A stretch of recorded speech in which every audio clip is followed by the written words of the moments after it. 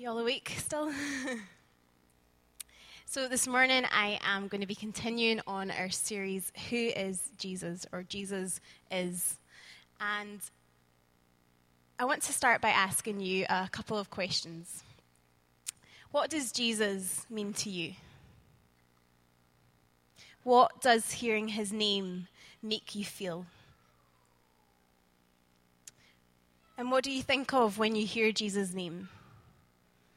Maybe you think something like this image of a stained glass window in a church building. Or maybe something like this. Maybe even something like this. It's funny how different images emote different feelings within us. For some of us, we would look at this image and that would be what our tradition would teach us Jesus looks like. And for others, this image would create a sense of conflict because of our tradition. Maybe Jesus looks like this. Or maybe like this. Maybe even Jesus could look something like this. This painting was actually done by Jim Carrey, who I'm sure you all know of as a bit of a crazy actor who does a lot of comedy shows. But in recent years, he has gone on to do a lot of art. And I saw a video recently where he was talking about him finding his joy of painting. And he said, let me get the quote. He said, in painting, he just finds that this as a way of expressing himself. So you can tell even in his movies, he's one of those people that just has to have a creative outlet in some way, whether it's jumping around like an idiot or whether it's in painting. But he painted this picture of Jesus, and he said, in regards to when he was painting the picture, he says, the energy around Jesus is electric. Now, I'm not sure whether he would class himself as a Christian or not, but even for someone, whether they are a Christian or not, to say that something about painting Jesus is electric is really interesting, isn't it? And even when you look at the picture, there's something really interesting. Although it might not be the traditional image of Jesus, there's something really interesting about this picture. Or maybe you think of Jesus as something like this. A Jewish sort of looking man from Israel. But so far we've talked about Jesus as grace. We've talked about Jesus being faithful. But this week, I want to suggest that Jesus, in actual fact, is normal. And you're probably thinking, Jesus is anything but normal. He did loads of crazy things that we wouldn't class as normal. But for our perspective, that would be right. But what about from God's? If someone was to call you normal, would you take that as a compliment? With our society's understanding of normal, I think there's three sort of responses that each of us may have. The first is that we'll completely reject that idea. I am not normal. Who do you think you are to call me normal? And anything but normal. And actually, that's really insulting that you would dare call me normal. The second is that some of us actually strive for normal. Whether that's because we've never really felt like we fitted in, or whether maybe because of a health condition, we've always dreamed that our test results would come back as normal. Whatever that looks like for some of us, normal is what our goal is. And finally, there's those of us who accept that we're normal. We accept that we live very normal lives, we drive very normal cars, we live in very normal homes with relatively normal families, and have a very normal job. And maybe we have moments where we dream that we might be something other than normal, but actually we realize very quickly that, again, we are just normal. And each of these are really normal reactions to being told that you're normal. They're very human reactions. But this morning, I want to take some time to think about what normal might look like from God's perspective.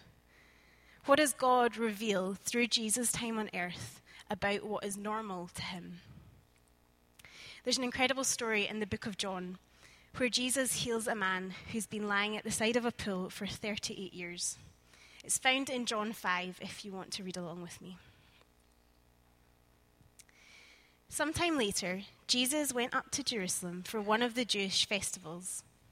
Now there is in Jerusalem, near the sheep gate, a pool which in Aramaic is called Bethsaida, which is surrounded by 5 covered colonnades. Here a great number of disabled people used to lie, the blind, the lame, and the paralyzed. One who was there had been an invalid for 38 years. When Jesus saw him lying there and learned that he had been in this condition for a long time, he asked, "Do you want to get well?" "Sir," the invalid replied, "I have no one to get me to the pool when the water is stirred. While I am trying to get in, someone else goes down ahead of me." Then Jesus said to him, "Get up, pick up your mat and walk." At once the man was cured. He picked up his mat and walked. The day on which this took place was a Sabbath. And so the Jewish leaders said to the man who had been healed, "It is the Sabbath. The law forbids you to carry your mat." But he replied, "The man who made me well said, 'Pick up your mat and walk.'" So they asked him, "Who is this fellow who told you to pick it up and walk?" The man who was healed had no idea who it was, for Jesus had slipped away into the crowd. Jesus, as I'm sure some of you are aware, is a question asker. And in this story, it's no different. And I don't know about you, but sometimes when I read this story, I think, in our culture, in our society, imagine if one of us walked up to someone who clearly had some kind of physical disability and said, "Do you want to get better? Do you want to be made well?" I think a lot of people would think we were being very, very insensitive, because who would say no to that? But Jesus goes ahead and asks the question anyway, because Jesus has a different perspective on the situation. So not that I'm encouraging you to start asking questions like that, but Jesus could, because he knew the Father's heart for the matter. Jesus only did what he saw the Father doing.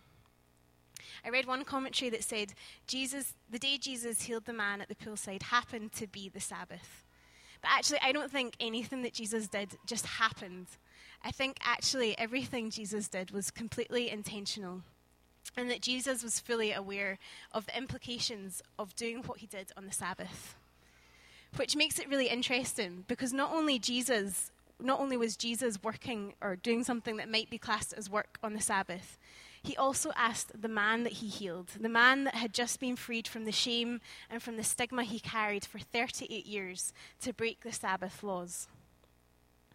Firstly, I think it was probably important to Jesus that this man did this. You know, in those days, the lifespan of men was around 40 years old. So this man had spent what to many people was a full lifetime lying beside this pool in the hopes that just once he might make it first to the pool to receive healing. That is a long time to be in one place, to be in one mindset. But when Jesus shows up, he wants to bring freedom not just to the individual, but he wants to bring not just physical, not just mental, and not just spiritual healing, but he wants to bring complete healing and wholeness to our whole beings. So by taking this mat with him, Jesus was helping him to remove the temptations that may arise, to go back to what felt safe and familiar. As the man left Bethsaida, the Jewish leaders asked him why he was carrying his mat. They said, "It's the Sabbath. The law forbids you to carry your mat." The man told him that he was simply obeying the orders of the man who healed him. "The man who made me well said, 'Pick up your mat and walk.'" The Jews asked him who this man was, but the man who was healed had no idea, because Jesus had slipped away. Jesus didn't come to serve the world's purposes, but to serve the will of his Father. And one of the things that I love, when Jesus appears, he doesn't appear in limitation. When Jesus brings healing and freedom, he wants to bring release to more than just the individual who he's healed. He actually challenges what has long been held as a law, but actually was a man-made law. You see, there was a group of Jews, and many Jews followed this, that in an attempt to keep themselves holy and pure in God's sight, when the laws were made, they began creating rules around these laws to help them to avoid breaking the laws. So if God's boundary or God's law was here, they would create a boundary a little bit further away, so that it meant if they accidentally did something that might be considered breaking the law, they had a little bit of leeway before they actually were breaking God's law. So over the years, this was passed down and expanded to the point where even picking up a mat and walking was considered work. Matthew Matthew 5:17 tells us that Jesus didn't come to abolish the law. And he's very clear about that. The law still stands. But what he did come to do was to bring freedom from religious rules and freedom from cultural demands. So what if normal for us began to look like seeing our communities transformed by compassion? In John 4, we read another story, probably familiar to many of you, about a woman at the well. It says, "Now Jesus learned that the Pharisees had heard he was gaining and baptizing more disciples. So he left Judea and went back once more to Galilee. Now they had to go through Samaria, so he came to a town in Samaria called Sychar, near the plot ground of Jacob had given to his son Joseph. Jacob's well was there, and Jesus was tired as he was from the journey, sat down by the well. It was about noon. When a Samaritan woman came to draw water, Jesus said to her, 'Will you give me a drink?' His disciples had gone into town to buy food. The Samaritan woman said to him, 'You are a Jew and I am a Samaritan woman. How can you ask me for a drink? For Jews do not associate with Samaritans.' Jesus answered her, 'If you knew the gift of God and who it is that asks you for a drink, you would have asked him and he would have given you living water.' 'Sir,' the woman said, 'you have nothing to draw with and the well is deep. Where can you get this living water? Are you greater than our father Jacob, who gave us this well and drank from it himself, as did also his sons and his livestock?' Jesus answered, 'Everyone who drinks this water will be thirsty again, but whoever drinks the water I give them will never thirst. Indeed, the water I give them will become a spring of water welling up to eternal life.' So the woman said to him, 'Sir, give me this water so that I won't get thirsty and have to keep coming here to draw water.' He told her, 'Go, call your husband and come back.' 'I have no husband,' she replied. Jesus said to her, 'You're right when you say you have no husband. The fact is you have had 5, and the man you now have is not your husband. What you have just said is quite true.' 'Sir,' the woman said, 'I can see you are a prophet. Our ancestors worshipped on this mountain, but you Jews claim that the place we must worship is in Jerusalem.' 'Woman,' Jesus said, 'believe me, a time is coming when you will worship the Father neither on this mountain nor in Jerusalem. You Samaritans worship what you do not know. We worship what we do know, for salvation is from the Jews. Yet a time is coming and has now come when true worshippers will worship the Father in spirit and in truth, for they are the kind of worshippers the Father seeks. God is spirit, and his worshippers must worship in the spirit and in truth.' The women said, 'I know the Messiah called Christ is coming. When he comes, he will explain everything to us.' Then Jesus declared, 'I, the one speaking to you, am he.' So Jesus and his disciples were traveling from Jerusalem, which was in the south, up to Galilee, which was in the north. And the quickest route to do this was through Samaria. But as we read in the passage, this was slightly controversial. The Jews and the Samaritans did not have a good relationship, and they would not usually associate with one another. But Jesus was tired and thirsty after this journey, and so he waited for his disciples at the well of Jacob. And it was about noon when this Samaritan woman came to draw the water from the well. And as many of you are aware, most of us wouldn't want to be going out in the heat of the day to be drawing water from the well. But she went because she didn't want to be seen out in public because of what her past was and what her situation was. In this encounter with the woman at the well, Jesus actually broke 3 Jewish customs. First, he spoke to a woman. Second, she was a Samaritan woman. And third, he asked her to get a drink of water, which would have made him ceremoniously unclean because he would have been drinking from her cup. But we've already established Jesus wasn't concerned by keeping the Jewish customs for the sake of keeping them. Because to Jesus, what was normal was seeing this woman and knowing the potential that was within her. More than that, Jesus wanted to release this potential that he knew she had. Because we read later on in chapter 4 of John, many of the Samaritans in that time believed in him because of the woman's testimony. He told me everything I ever did. So when the Samaritans came to him, they urged him to stay with them, and they stayed 2 days. And because of his words, many more became believers. They said to the woman, "We no longer believe just because of what you have said. Now we have heard for ourselves, and we know that this man really is the Savior of the world." What if normal was not just seeing people where they are, but that each of us takes responsibility for calling out the potential we see in those around us? It doesn't have to be some big prophetic declaration, but Jesus knew the past of this woman, and he knew that he could provide her a way to be free from the guilt and shame she carried because of it. Jesus freed this woman from the shame she thought she would probably carry for the rest of her life. And in her freedom, she was able to bring freedom to many people in that town. This woman who had once been shunned by the very people she brought freedom to. This woman was once afraid of going out during the day, other than at the hottest part when she knew no one else would be around, so that she wouldn't have to face anyone, was now running around the town telling her story of freedom. She was now freed, and it seemed the most normal thing to tell others about her freedom and who had provided her with this freedom. What if normal looked like bringing freedom to those who are bound up in shame and calling them out into their potential? There's a book written about the Gospel of Matthew, and it's entitled Matthew, the Gospel of Identity. And I remember thinking that was a really interesting caption. The Gospel of Matthew is written primarily for Jews who were coming to terms with this Jesus who people were claiming was the Messiah and what the impact this was going to have on their lives. I asked you at the start to think about what Jesus means to you, and we looked at some different images of what Jesus might represent to some of us. But imagine for a minute that you were a Jew in the early AD years. Imagine what it was like to be a Jew when Jesus had been on earth and not long after. In the Old Testament, we learn the story of the Israelites, from their enslavement in Egypt to their journey to the promised land, through the desert. From their division into northern and southern kingdoms to their enslavement in Babylon, which David talked about last week in the book of Daniel.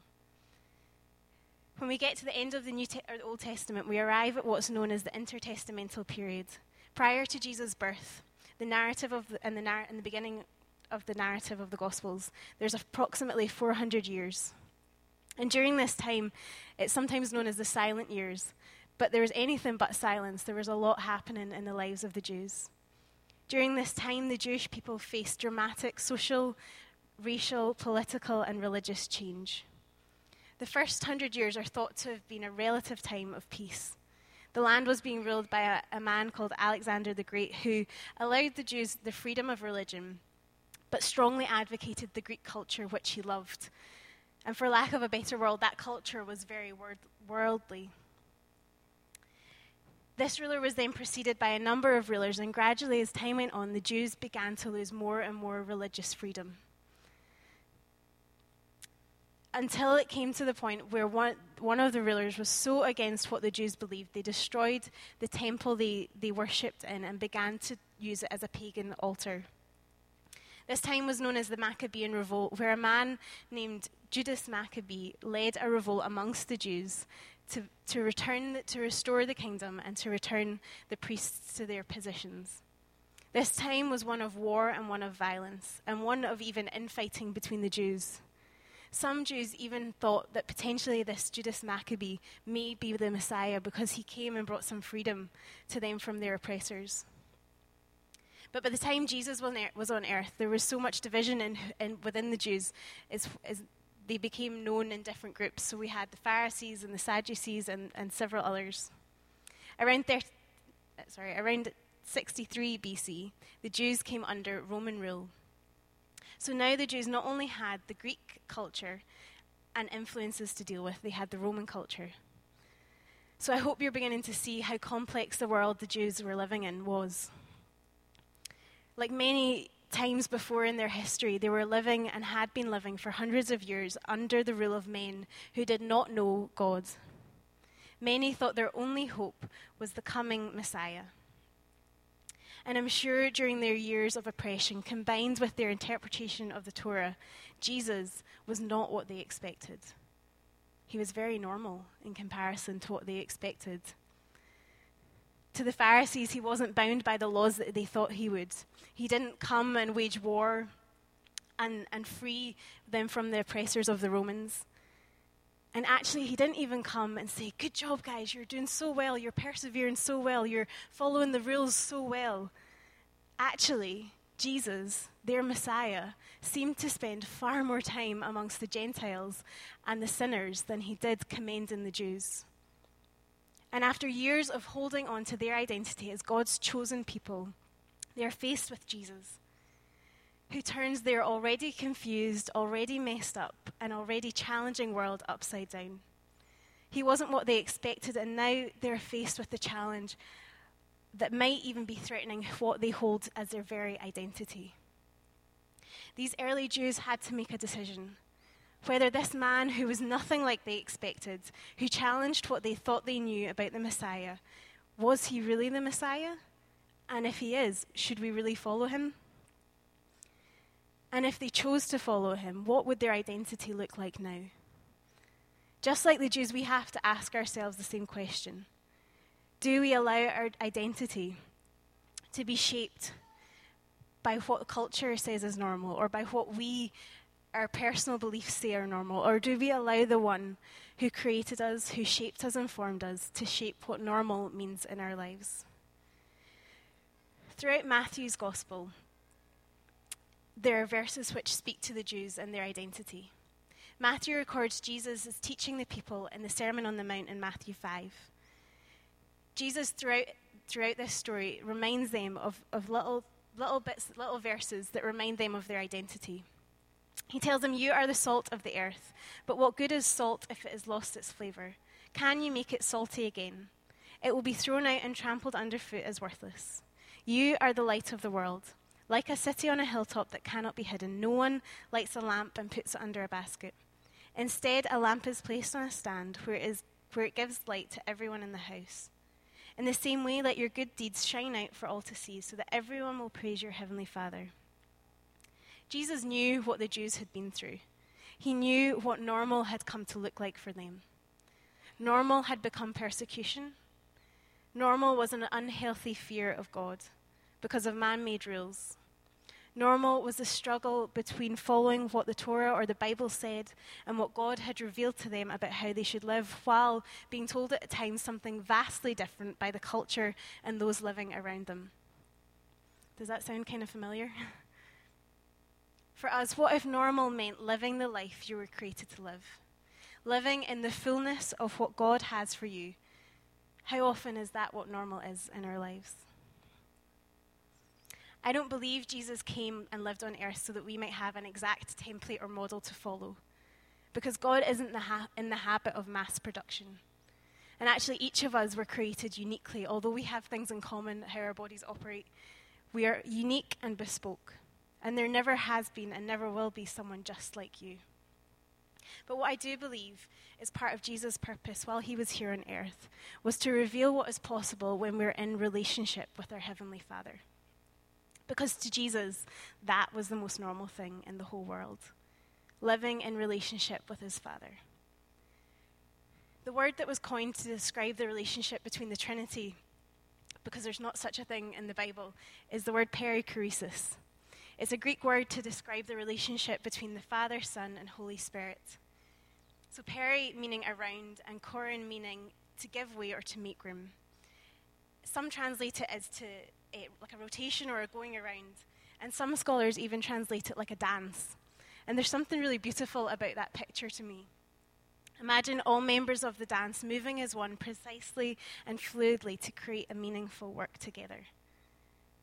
If you watch dancers, maybe if you are a fan of Strictly, if you watch the dancers, the professional dancers, they move in ways because they're so in tune with their partner. They know exactly what step that person's going to take before they take it, and they know what step they then need to take in return. It's such a beautiful connection, and it's such a beautiful thing to watch when you see a pair of professional dancers. So imagine the beauty within the Trinity's relationship as they indwell with one another. Jesus came to reveal what is possible when we live in relationship with our Heavenly Father in constant communion. For me, I want the most normal thing in my life to be living in relationship with my Father. And how different would our world look if that was what was normal? I heard this poem during the week, and sometimes it's credited to Nelson Mandela, but actually, when I did a bit of digging, it was written originally by a lady called Marianne Williamson.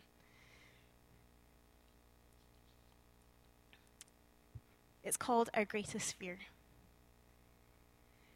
Our deepest fear is not that we are inadequate. Our deepest fear is that we are powerful beyond measure. It is our light, not our darkness, that frightens us. We ask ourselves, who am I to be brilliant, gorgeous, talented, or fabulous? Actually, who are you not to be? You are a child of God. Your playing small does not serve the world. There is nothing enlightened about shrinking so that other people won't feel insecure around you. We were born to make manifest the glory of God that is within us. It's not just in some of us, it is in everyone. As we let our own light shine, we unconsciously give other people permission to do the same. As we are liberated from our own fear, our presence automatically liberates others. Jesus was unapologetically himself.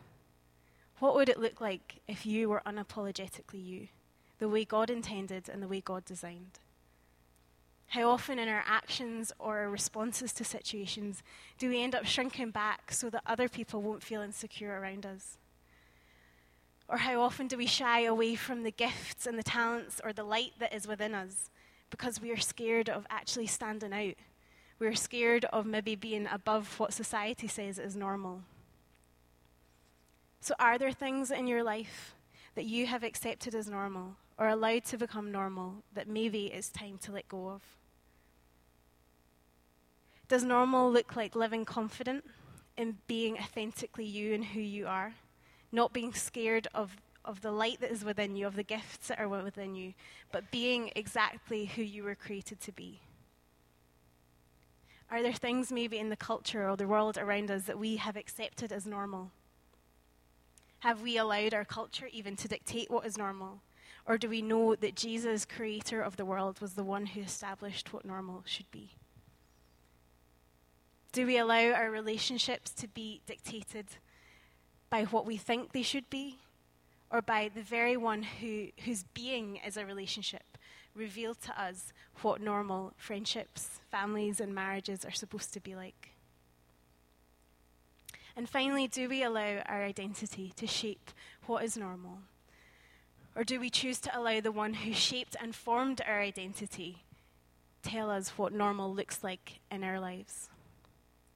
So I'm going to ask the band to come up, and maybe let's just take a moment and reflect on that, because I know there's maybe a lot to think about for some of us. And so maybe either if you want to close your eyes or just bow your heads or something, just to have a moment.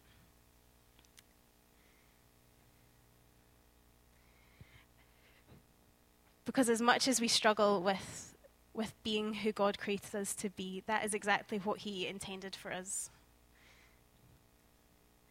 And so I'm just going to pray, and if you feel like you want to respond to God in any way, whether that's just in prayer personally or whether that's whatever that looks like for you, if you want prayer from someone, there's anyone with the lanyards or me, feel free to come and ask anyone. Neil, there's loads of us willing to pray, and we'd love to pray with you. But yeah, let me just pray, and please respond to God in whatever way you feel he's leading. So Father God, we thank you that you're the one that establishes truth. You're the one that established our identity. You're the one that established culture. You're the one that established relationships. And so, God, show us how you want that to look in our lives. Father, reveal to us what is normal for us. What should we aspire to be, Father? What in our hearts have we suppressed because we're scared to let it out, because we're scared that we might have to take action on it? God, what gifts are within us that are being held down, or what gifts are we insecure about, God, that you have given us for a purpose, that you've given us to stand tall with, but actually we're shrouding and hiding away from it. God, I just declare in this place that there would be freedom from fear, freedom from feeling like we have to fit in when we were made to stand out, freedom from uncertainty and insecurities, and freedom from being bound by our culture and by what the government here declares is true, when you say so much more, when your word is truth. So God, we just say, have your way in our hearts. God, reveal what it is that you need us to do, what it is you want us to change, or perceptions that we have to change about ourselves, about what we do. Lord, we love you, and we just place our lives into your hands again afresh today. God, we say, have your way. Holy Spirit, would you move, restore and refresh, bring healing, break bondage and chains that might be on our lives, Father. God, you're so good, and we love you, God. We praise you in this place in Jesus' name.